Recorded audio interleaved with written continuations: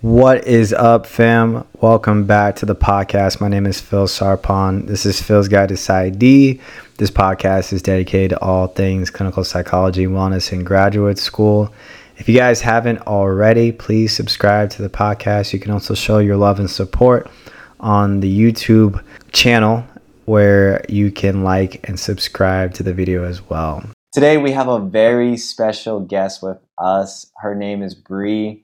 You guys may know her from her YouTube channel. She has a YouTube channel called Becoming Dr. Baker, where she talks about her life as a counseling psychology Ph.D. student.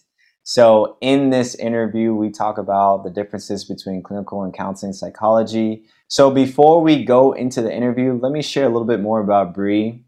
She is a second-year doctoral student in the Counseling Psychology Ph.D. program at Columbia University. She was born and raised in North Carolina. She graduated from the University of North Carolina at Chapel Hill with an undergrad degree in psychology and African American community health and resilience.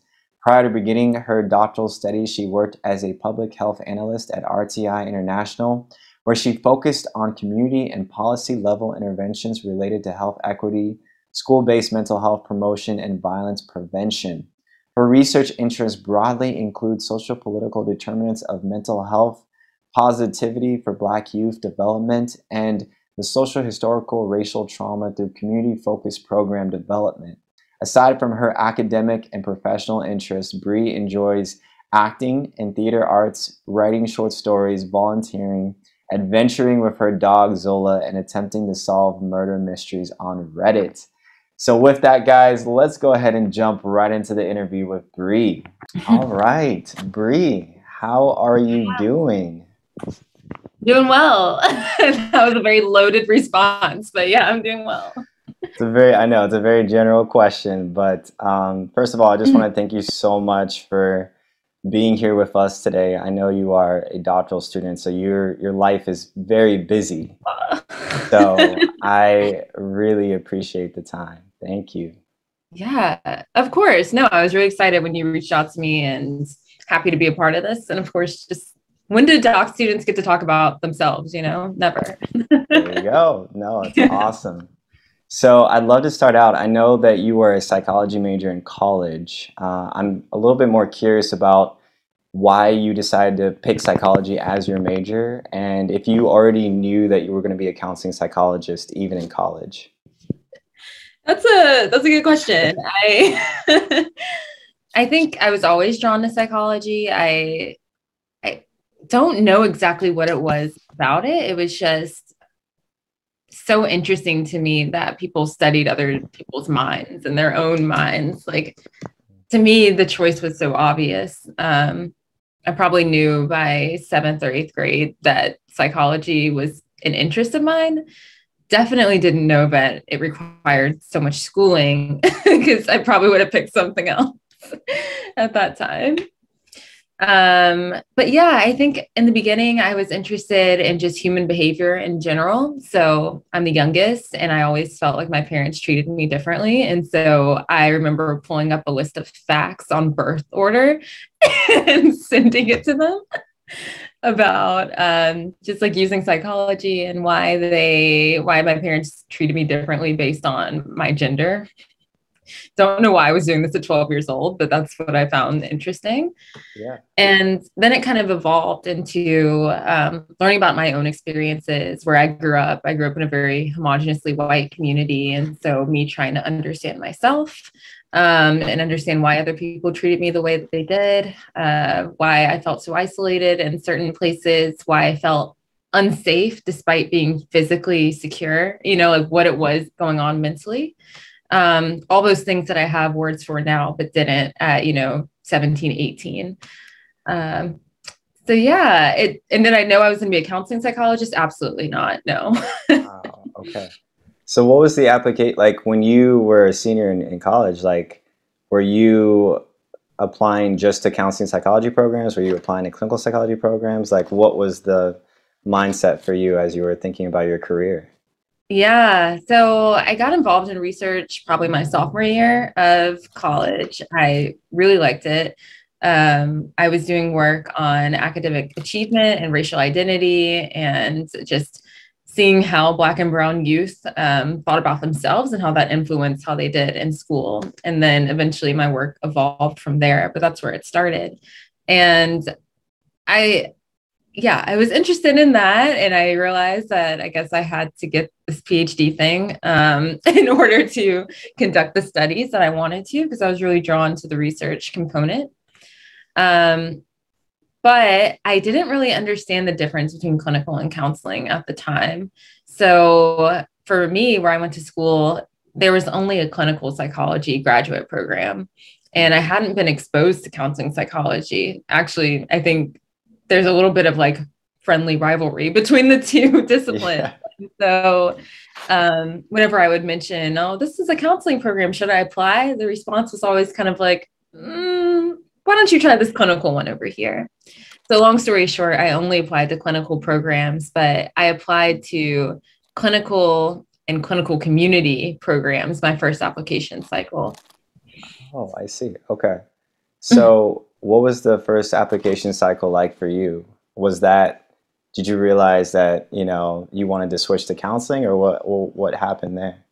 Oh, wow. I will tell you. So I actually didn't know I wanted to be a counseling psychologist until interview season of my second cycle. I really did not know. Wow. Okay. I didn't know what was going on. Basically, so that first application cycle, only clinical community type programs. There was one program where you could get your master's in public health in addition to your PhD in clinical psychology. So I always had an interest, I think, in community level and systems level integration within behavioral health science, but I wasn't sure how to do that. I don't know. So my first application cycle, I think for me, I mean, it didn't go well. Obviously, I had to do it twice, but I think I just didn't have my research interests fleshed out probably to the extent that they should be. I didn't know exactly what it was that I wanted to do. I needed more refining. I needed probably more time to pick programs that actually fit with what I wanted, because I was kind of just throwing like a shot in the dark. Like I didn't know. I knew I was interested in Black people, so I just applied to a couple people who were doing stuff with Black people, but it ranged from, health psychology to neuropsychology. I was just all over the place. Yeah. So that first application cycle was a lot of learning on my end. No, I honestly, I really appreciate that, because I think a lot of times for applicants, they feel like there's this ideal candidate in their mind of like a perfect applicant, and like all of these schools are looking for the most ideal, perfect person. But then when I look at my cohort, I see a bunch of people who took like a lot of gap years before they applied to graduate school. They took like 10 years or 15 years working in the actual workforce and just getting experience before they applied. And so I just think that it's cool when you see like people in your cohort or people in different programs coming from all different walks of life and having different experiences. And so I don't know, like for me, I felt super insecure that I wasn't going into graduate school right away from college. But then I go into graduate school and I'm like, oh my gosh, there's so many other different experiences and opportunities that people have gone through in their own walks of life to get to this point. So yeah, I can't agree with you more. I mean, I think whoever started the myth that you had to go to grad school right after you graduate college, like they should be canceled. I remember feeling like that rejection meant so much to me, because I was like, I can't do this thing that I thought everybody else could do. I don't know, thinking that at 22, I was supposed to be getting a PhD, which now sounds absurd, but that just sounded right. And I saw other people doing it. And so I figured I would just do it as well. And when the rejection came, it was kind of like, whoa, where do we go from here? Like, how do we rebuild? Is this something I should pursue still, or is this rejection a sign that I should be doing something else? Well, it's amazing because it's like, obviously there was a plan, because now you are in your counseling psychology PhD program, and it's an Ivy League school, which is incredible. And so now you get to kind of pursue your dreams in that way. How has it been for you being in graduate school? I know you're a second year doctoral student. What has it been like for you so far?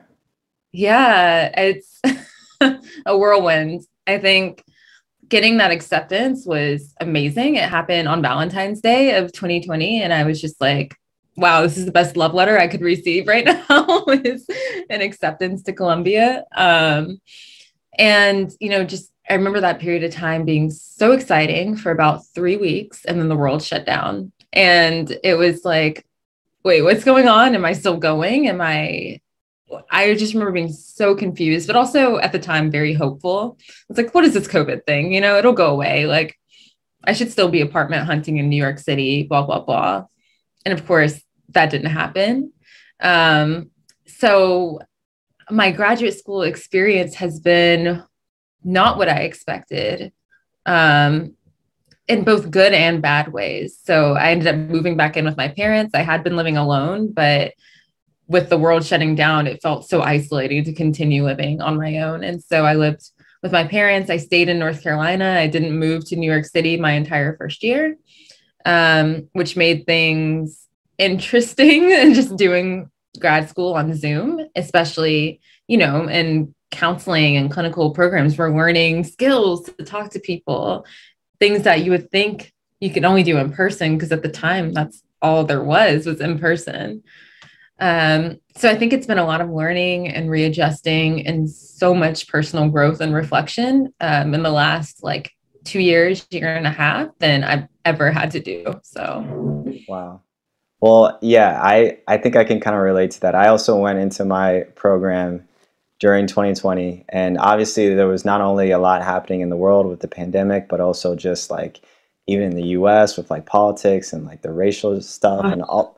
There was just so much going on. And so to buckle down and focus on a doctoral program at the same time to figure out all of the things that were going on in the world was it was overwhelming for sure.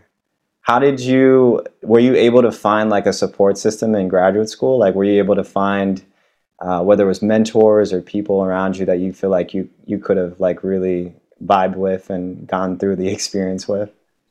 Yeah, I think, thank you for naming that, first of all. I think the socio-political context in which we began graduate school was one of incredible emotional turmoil and just worldwide disturbance. And it was difficult, especially that first semester. And then starting the second semester with an insurrection. It's like, wait, what? As soon as I started graduate school. But I did find a support system. I found it through my cohort, and I found it through social media as well. I think what happened was my advisor told me he was going on sabbatical for my first semester. And I remember just being like, oh my gosh, here I am in North Carolina. I'm 500 miles away from the school. I don't have an advisor. What do I do? I was terrified. But my cohort and my lab mates, they really, really just held me up. I mean, we held each other up during this time. And it was such an interesting way of making Zoom relationships, because I'd never met any of these people in person. But by September, I was taking a flight to New York City to go and meet some of them and spending the night, sleeping in the same bed. We got close real quick. So I think I was able to find that support system just through classmates and on Twitter. I think that's when I started using Twitter a little bit more, when Black and Mental Health was also taking off as well. And yeah, those spaces were so important to my well-being because it was such an isolating time. That's honestly, I feel for me too, the social support was huge in being able to actually get through that time. I'd love to learn a little bit more about the Counseling Psychology PhD. So I've been getting questions all the time about the differences between counseling psychology and clinical psychology. And there's, I think, a lot of misconceptions that maybe you can talk about between the two fields. From my perspective, the fields are really, really, really similar. In fact, in my graduate program, it's a PsyD program. And so there's PsyD faculty members as well as counseling psychology faculty members as well, and also clinical psychology PhD members. And so when I look at the field, I see counseling and clinical psychology people working in basically the same context, the same treatment centers, the same mental health communities, all of those things. And so I'm really fascinated to see what your perspective is about the difference between counseling and clinical psychology. Yeah, fantastic question. I also love the way you just put that together. Like, it's so similar. Why is there so much separation? It seems like, and that's a tough question, because part of me is like, I don't know why. Part of me also knows it's because of the history of counseling psychology kind of branching off of clinical and kind of looking at more strengths-based approaches to wellness and well-being, as opposed to a deficit-based and kind of a medical model. So counseling had a different kind of pedagogical, did I say that right? I don't know, but a different kind of like approach to what wellness is, what well-being is, what health is in general for people. And counseling psychology really took off, I guess, after World War II. So a lot of VAs were looking to hire psychologists more because of the effects of war on the mental health of veterans. And that's where counseling psychology was like, oh, we'll go in and we're going to help build these people up by finding their inner resources and their strengths to become functional humans, again, integrate them back into society post-war. So that's kind of maybe some of the origins from what I remember in Psych 101, but we'll see. Hopefully that checks out. I think that the differences, maybe I should start with the similarities, actually, because there are a lot, like you said. We both can work at all the same places: hospitals, college counseling centers, community mental health clinics, prisons, everywhere. We do basically the same work. It's just a different approach. I think that maybe some of the differences come in with the coursework. So there's a lot more coursework for me, at least. And this is counseling and clinical PhD programs. I'm not sure about PsyD. So I can just speak from that lens. But for coursework, we have a lot of courses on the actual art of counseling. We have to take like classes on foundational skills, which I think most clinical and counseling programs have, but we also take courses on facilitating groups, on different practicums dealing with different groups of people as well, whether it be children, whether it be parents and children, whether it be different modalities. So we just do a lot of clinical counseling focused work. We also have a really strong, we as in counseling psychologists, have a really strong focus on multiculturalism and kind of integrating social dimensions and social influences and determinants of mental health into how we approach the wellness of a person. It's a very comprehensive and holistic type of, I keep saying the word approach, I'm trying to look for a different word, but approach to how we hope for people to get better and to be healthy. But with that, there are plenty of clinical programs that also have that integration. I think I'm speaking more so from like a field wide or like a bird's eye view of each field and what I would say the differences and similarities are. I find that there's more variation between different clinical programs than there are between the clinical and counseling fields. A lot of times clinical programs will be in the psychology department of a university. And a lot of times the counseling psychology program will be in the School of Education. And that's just a difference in understanding of human health and behavior. Not really sure why that is, other than clinical has more origins in a medical science, whereas counseling has more origins in a social science. If that makes sense. Yeah, no, that was an incredible explanation. I think it is such a common question, and I think the only response that I've been able to give people is that, yeah, like they're really similar, but they're kind of unique and different, but it also depends on the program that you choose and that you go to. And I think you were someone that told me about just even like for counseling and clinical psychologists, at the end of the day, we all take the same licensure exam, right? Yeah. And so the EPPP, which is the licensure exam for clinical psychologists, PhD, and PsyD, as well as counseling PhD students, that's the exam that we all take. And at the end of the, after we pass that exam, we're psychologists. And so therefore we can work in different settings or in the same settings, but we still have that same title, which I think is like really interesting. Yeah. And no one tells you that until you get into it. And it's like, wait, what? I could have saved all this headache before. Like, we're all applying for the same internships. We all apply for the same externship or field work, practicum, whatever it's called in your program. We all do the same exact work, same clinical hours, same assessment hours as well. And it's just mind blowing to me that there's been such a focus on separating the two when they're that similar. Yeah, exactly. I mean, what I've also been telling people too is that, especially if they're trying to figure out where to apply, right? I know for me, like I kind of look back on when I was applying, I only applied to PsyD programs. Okay. And I kind of wish that I broadened my perspective and my horizon with just applying to maybe some counseling psychology programs or some PhD programs. I picked the PsyD programs just because I felt like, well, they had a larger cohort size, and so it would give me a better chance to get in.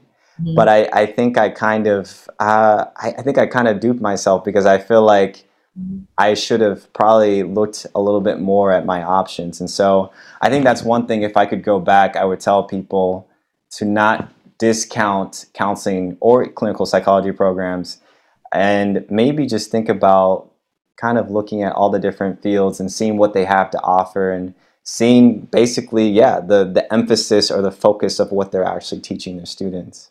Yeah, I could not agree with that more. I feel like I even wish, so my second application cycle, I applied to all clinical except for 2 counseling programs. And I only applied to the counseling programs because I could not deny the fit that I had with the advisors or the people doing the research and the program goals. And I was like, oh, just try this counseling thing. But I didn't think I would end up in one. I'm like, if I'm applying to 10, clinical and 2 counseling, what are the odds? But after interviewing, I was like so captured by both the counseling programs I applied to. And I wish that I had broadened my search as well to include more of those. Yeah. No, so I mean, it's really cool. And hopefully like people that are listening in who are applying can kind of get a better idea of those 2 programs. So Bree, obviously you're someone that is your second year doctoral student. You have all of these things going on for you. You have your YouTube channel, Becoming Dr. Baker, which you started. Did you start that channel right before you went into your program?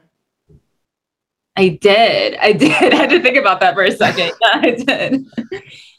I would love to know, like, what I guess your career goals are with that, in terms of as you become a psychologist in the future, and then also with the social media stuff, because that is sort of a unique space to be in, right?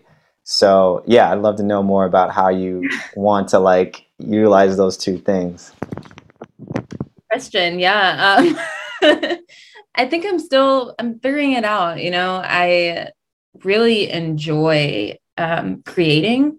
I really enjoy increasing accessibility through social media or through media in general. And I like increasing just the wealth of diverse Black narratives through creating videos, creating writings, or just different mediums that aren't academic journals, because I personally find those pretty boring and inaccessible to most people. I want to do things that are actionable. I want to do things that are creative, that are impactful, that are useful to the people that I hope to serve. So I feel like my work has so many different arms to it. I enjoy research. I really do.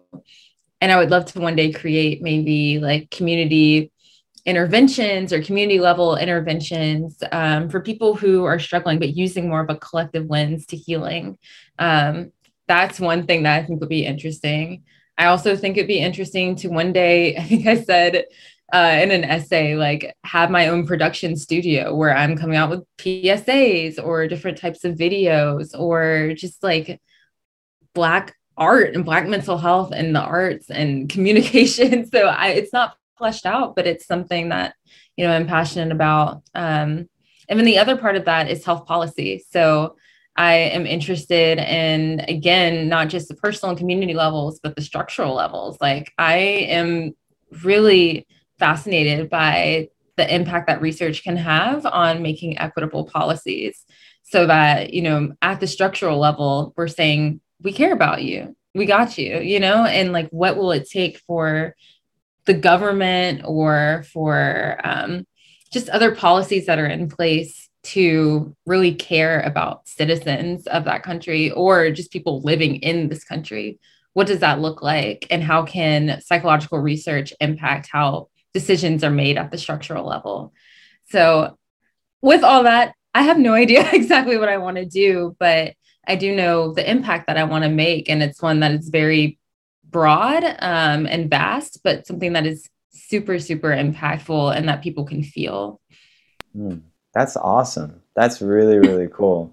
I love the multicultural aspect because I think that even in the field that you're going into, like you're not just thinking about individuals, you're thinking about communities and groups of people and how they interact with each other. And I think sometimes psychology can be so sort of individual. Oh, you just do therapy with one person, but sometimes you forget about the collective and the cultures and all of the societies that go on. So that's incredible. I'm interested to see how that goes for you. I mean, that's really cool. Both, yeah.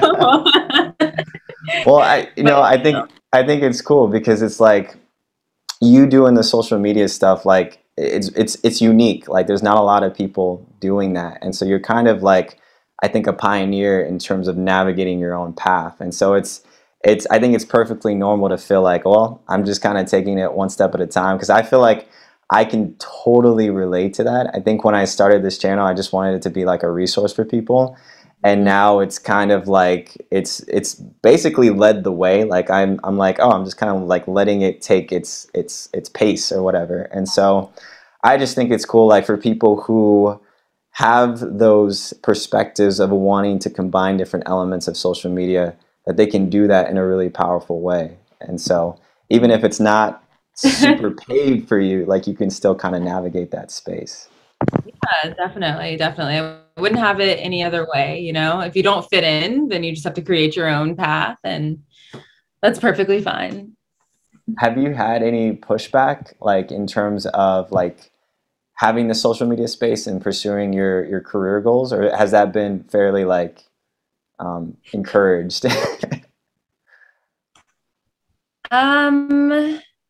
This is an interesting question because it's yes and no. I sometimes, honestly, a lot of pushback comes from myself. I think that I have a tendency to kind of doubt what I'm doing. There was a period when I first started YouTube videos, and I don't know if you can relate to this at all, Phil, but like when you put out that video and you're like, oh no, what did I just do? Like, I need to delete this as soon as I put it out. Because there are so few people doing this and you wonder if you're doing it right, but there's also no model for if it's right and what this means. And am I less of an academic because I'm trying to enter another space? Just trying to, for me, I think that I often would gatekeep myself from being able to like realize my full potential as both, a researcher, as a scholar, as an influencer or whatever. So I think that, yeah, I've experienced that. I've definitely experienced, I wouldn't say pushback, but just a general not understanding of what it is that I do. I think, yeah, people don't get it. They don't really get the whole social media thing or why I feel the need to post about certain topics or experiences that I'm having, or shouldn't I be using that time to write a manuscript, like things like that. But those are instances where I can educate others and hopefully shed light on the fact that like, a researcher does not have to look and act a certain way. Like there's so many types of researchers out there, so many types of academics, so many types of clinicians that wish to use their practice or their knowledge in a different way. And that should be encouraged. Yeah, absolutely. I mean, I know for me, like even when I was trying to pursue clinical psychology, like I was looking for resources on social media, like Instagram Yeah. places, YouTube places. And I was looking for those things because I couldn't really figure out where I wanted to go with my career. And so those channels and those things were giving me ideas and a little bit of a better way to like really picture myself actually in those positions or actually in graduate school. So I know that there's pros and cons, obviously, of social media and technology, but I think for you and the people that are out there that are trying to use it for good and trying to use it to shed knowledge and share information, I think is really powerful. So I really appreciate what you're doing. I think obviously from your channel, a lot of people do too as well. So that's awesome. Thanks. And likewise, I mean, it's really become, I think at the time that we both started making videos, like it became like a special like niche. Like people were doing it before. I mean, that's how I got the idea from Renee's Corner. You should check her out. Um, but at the same time, like it really blew up, I feel like during the pandemic. I don't know. Something about the pandemic had, gave people some ideas. Which is awesome, which is awesome. Yeah. So, this is a question that I ask a lot of people, but in terms of your well-being, so obviously graduate school can be stressful, it can be intense. Anything that you do for your wellness, whether it's for your mind, your emotional health, like what are some things that you do for yourself that you would encourage other people to look into as well? Yeah, good question. I think, you touched on it earlier, this idea of the social support and how important that is. I think that for me, I work and live very relationally. I'm from a collectivist background. I think that way. And I think that, there's self-care, and another part of that is collective care. And that's seeing your well-being as influencing that of your neighbors or that of the systems and communities that you're a part of. So all that to say, a lot of my self-care involves my friends, a lot of it. So my roommate is also in my cohort, and, we have dinner together most nights. We are also training for this half marathon together. It's those moments that make me really happy. It's just finding someone to spend that time with, or yes, I have alone time, plenty of that. Graduate school is isolating and you do need to regroup. But for me, like I just gain so much from getting to be with the people that I love. And I think that I try and prioritize those social connections as much as possible, because it's so easy to get bogged down in your work and not come up for air and not, say hello. And I had to be so intentional about that, because during the pandemic, it was just me and my laptop, and that was it. And I made it a point that when I got here to New York, I was like, no, this can't be my life. I can't work 13 hours a day anymore. Wow. Yeah, no, that's super inspiring because I know I can relate to that too. I feel like for me, like when I start going into school and work, I just get into the zone, but then I forget like that, I got to check up on my family too. I got to check up on my friends.